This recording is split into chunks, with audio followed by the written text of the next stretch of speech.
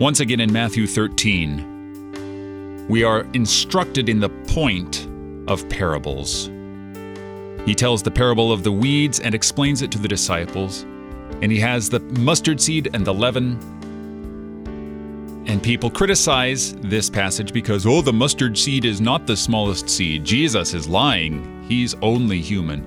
Wrong. Guess what? The mustard seed is not the smallest seed.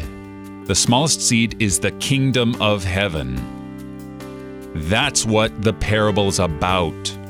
It's about the kingdom of heaven and the King of heaven. Because all of these things are spoken by the one who left heaven and came down to become incarnate for you, to bear your sins and your criticisms and your nitpicking, to carry those sins to the cross, and to crucify them there.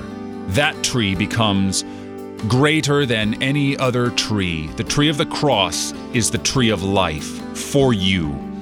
And the birds of the air come and make nests in its branches. Not just any birds like ravens or doves or crows, but the angels of God. They come and they behold the crucified Christ with wondering eyes, marveling at God's amazing plan of salvation to reconcile himself to you. All this is for you. So learn from your parables. You're listening to Oratio on KFUO, Christ for you, anytime, anywhere.